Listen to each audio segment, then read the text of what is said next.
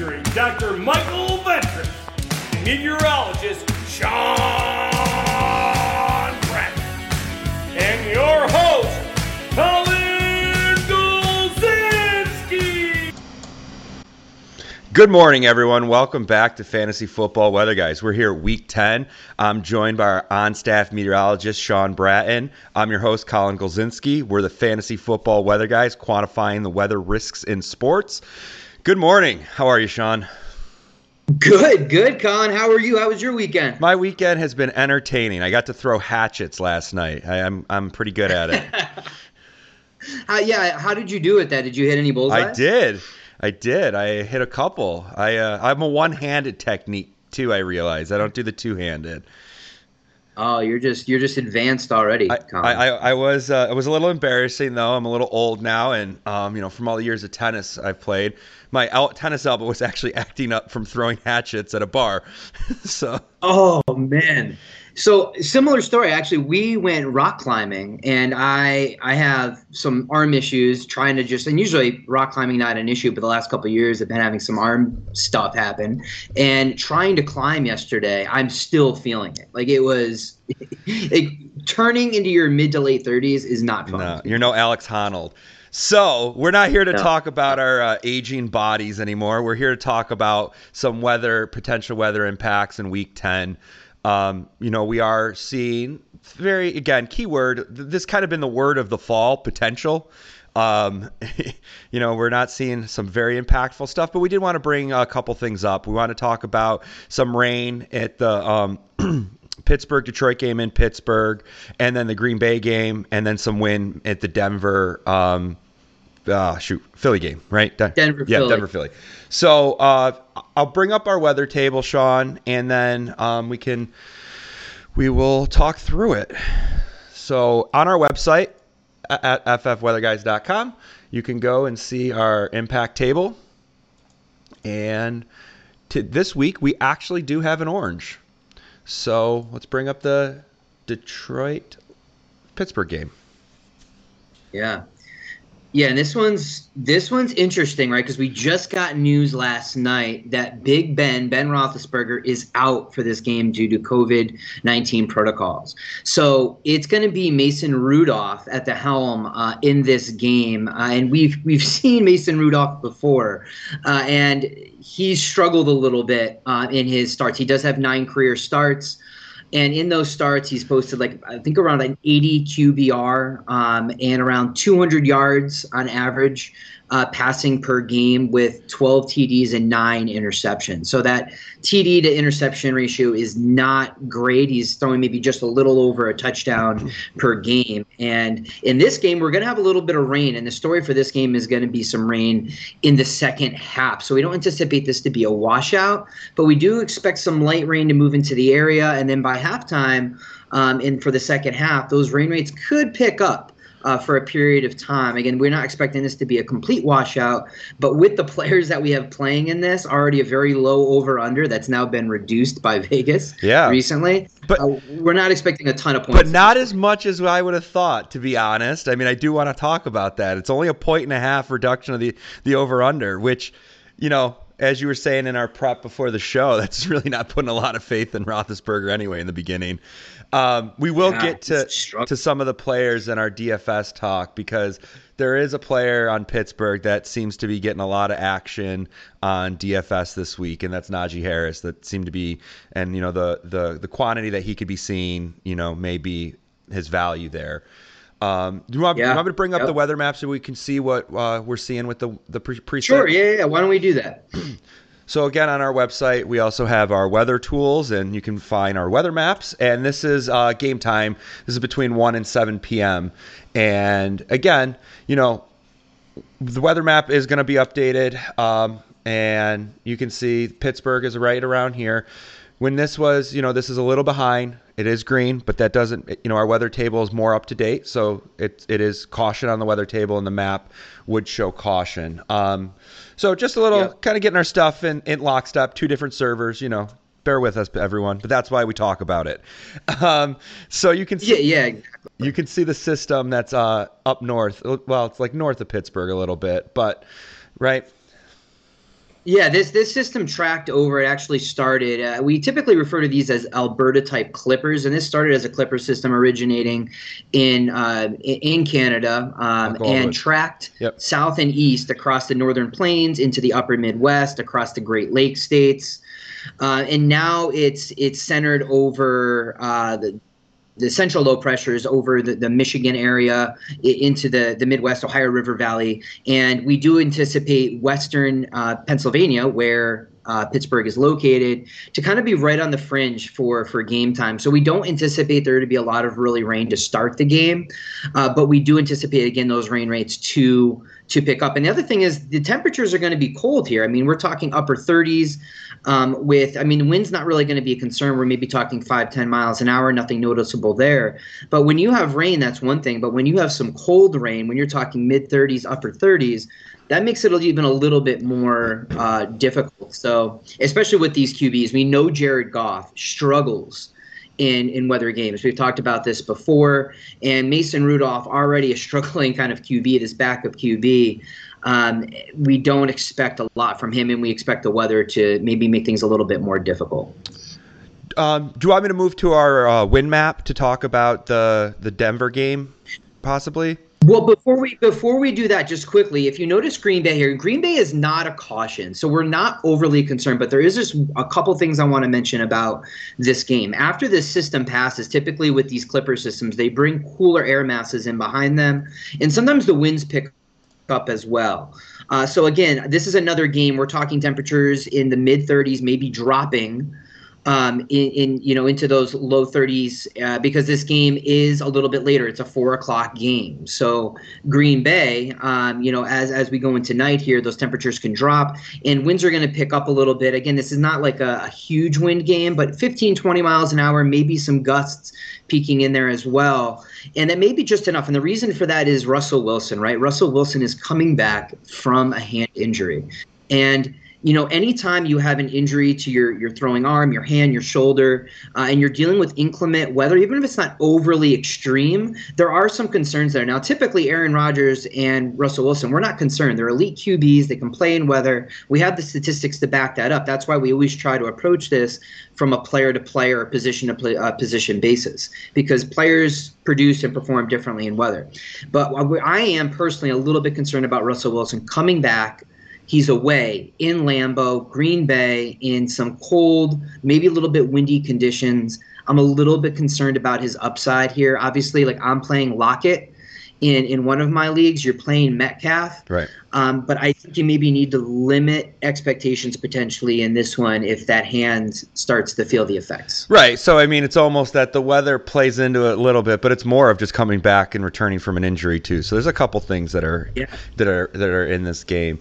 And then I do have our wind map up, so at 4 p.m. Yeah. So we can see, you were saying that there's the wind up north of Denver that could create some gusts during that game too. Yeah, Denver is another area that we're monitoring. Again, we're not overly concerned, but it is interesting. Winds out of the west for a period of time in Denver. Again, this is the Philadelphia Eagles at Denver Broncos game. They're also playing around 4:00. And we are noticing when these winds come out of the west, there's something called downsloping. And so the winds basically travel down the mountains, down the Rockies, and they can accelerate and become really gusty at times. And we are experiencing, or we will probably experience, a period of time, maybe 3 to 5 hours, where these winds can become gusty. We're talking 20, 25 mile an hour winds out of the west. And again, this isn't something we're expecting probably for the entire game, maybe only the first half, and then we're going to probably transition to some calmer winds, maybe 10 to 15 miles an hour. But there may be a period where things may get a little bit messy in this game. Now, you have Teddy Bridgewater, Jalen Hurts. I know a lot of people are turning to playing Bridgewater. I still don't have a problem with that. Jalen Hurts, you're playing. He's been an amazing fantasy option this year, but maybe your kickers, maybe you're a little bit concerned about McManus and Jake Elliott for the Philadelphia Eagles. Maybe limit expectations with them. So Sean, just kind of an interesting kind of effect of these winds coming out of the west. You brought up a good point, and it's funny when we were like, well, who are the kickers? And I want to make sure anyone who's watching this or listening, if you go on our website at our weather impact table, we have the live depth charts that are loaded per game. And like, so example, you can see, it already updated for Mason Rudolph for the Pittsburgh game. And then if you were wondering who the kickers were in the Philly-Denver, because I'm sorry, I haven't memorized every roster yet, so I didn't know the kickers, to be honest. So we had Brandon McManus and Jake Elliott, which are on our website. So it's just another nice little feature of our impact table, and it's very helpful setting rosters and DFS lineups too to see who's in and out if you just need a quick reference. Okay, and we use that all the time, right? We're always who's starting in this game, what's going on here, who's replacing who. If somebody gets injured, this table updates automatically. So that's actually a really good point. And just to kind of rewind here, just with these games again, we want to communicate that there's nothing super impactful this week. Probably the most impactful game is that Lions at Pittsburgh Steelers, where we have some rain, but we don't expect this again to be torrential. But given that these offenses are struggling anyway, we may see some of the effects exacerbated due to weather a little bit more in that Steelers-Lions game. Well, you took my job of doing the rundown mid-show, but thank you. And now we'll take it. We'll take it to the next part of the conversation because I want to go and talk a little bit about DFS with the Najee Harris play. I think there's a lot of people that are high on Najee Harris. I did not play him, but I'm trying to pull up his cost. I think he was 70 something. Was he 70? 7,900. Yeah, I got the, because I'm actually playing him in our DFS league. So again, if you want to join that DFS league, please do. You can join it on our website. Again, the more people we have in that, the better. We love competing with our viewers. But he's become a hot pickup, right, Colin? This morning, I didn't have him in there. I actually had Jonathan Taylor in there. I had Jonathan Taylor in there originally, and I'm like, man, Najee Harris is actually a couple $100 less, and I expect him to get 20-plus carries in this. I just do. The offense. They don't trust Rudolph. We don't even know. Maybe Dwayne Haskins comes in. We don't really know. But both QBs, they're not super trusting. They do trust Harris. We know that. So I expect him maybe to get a little bit more in the passing game as well. We've seen that with Najee Harris. And so I think he is an outstanding floor play this week, with obviously every week he has touchdown upside. Yeah. Speaking of another player from that game that seems to be getting a little bit potential is Fairmouth. Fairmouth? Yeah, there you go. Yeah, we'll go with that. Fairmouth. The Mooth is Luth. The Mooth is Luth. That was a great joke. For 3,900, there could be some quick dump passes just to, get some points there. And I would say around the goal line, he could probably be an option if they could actually get there. But yeah, that's the other thing, right? That's the but. Yeah.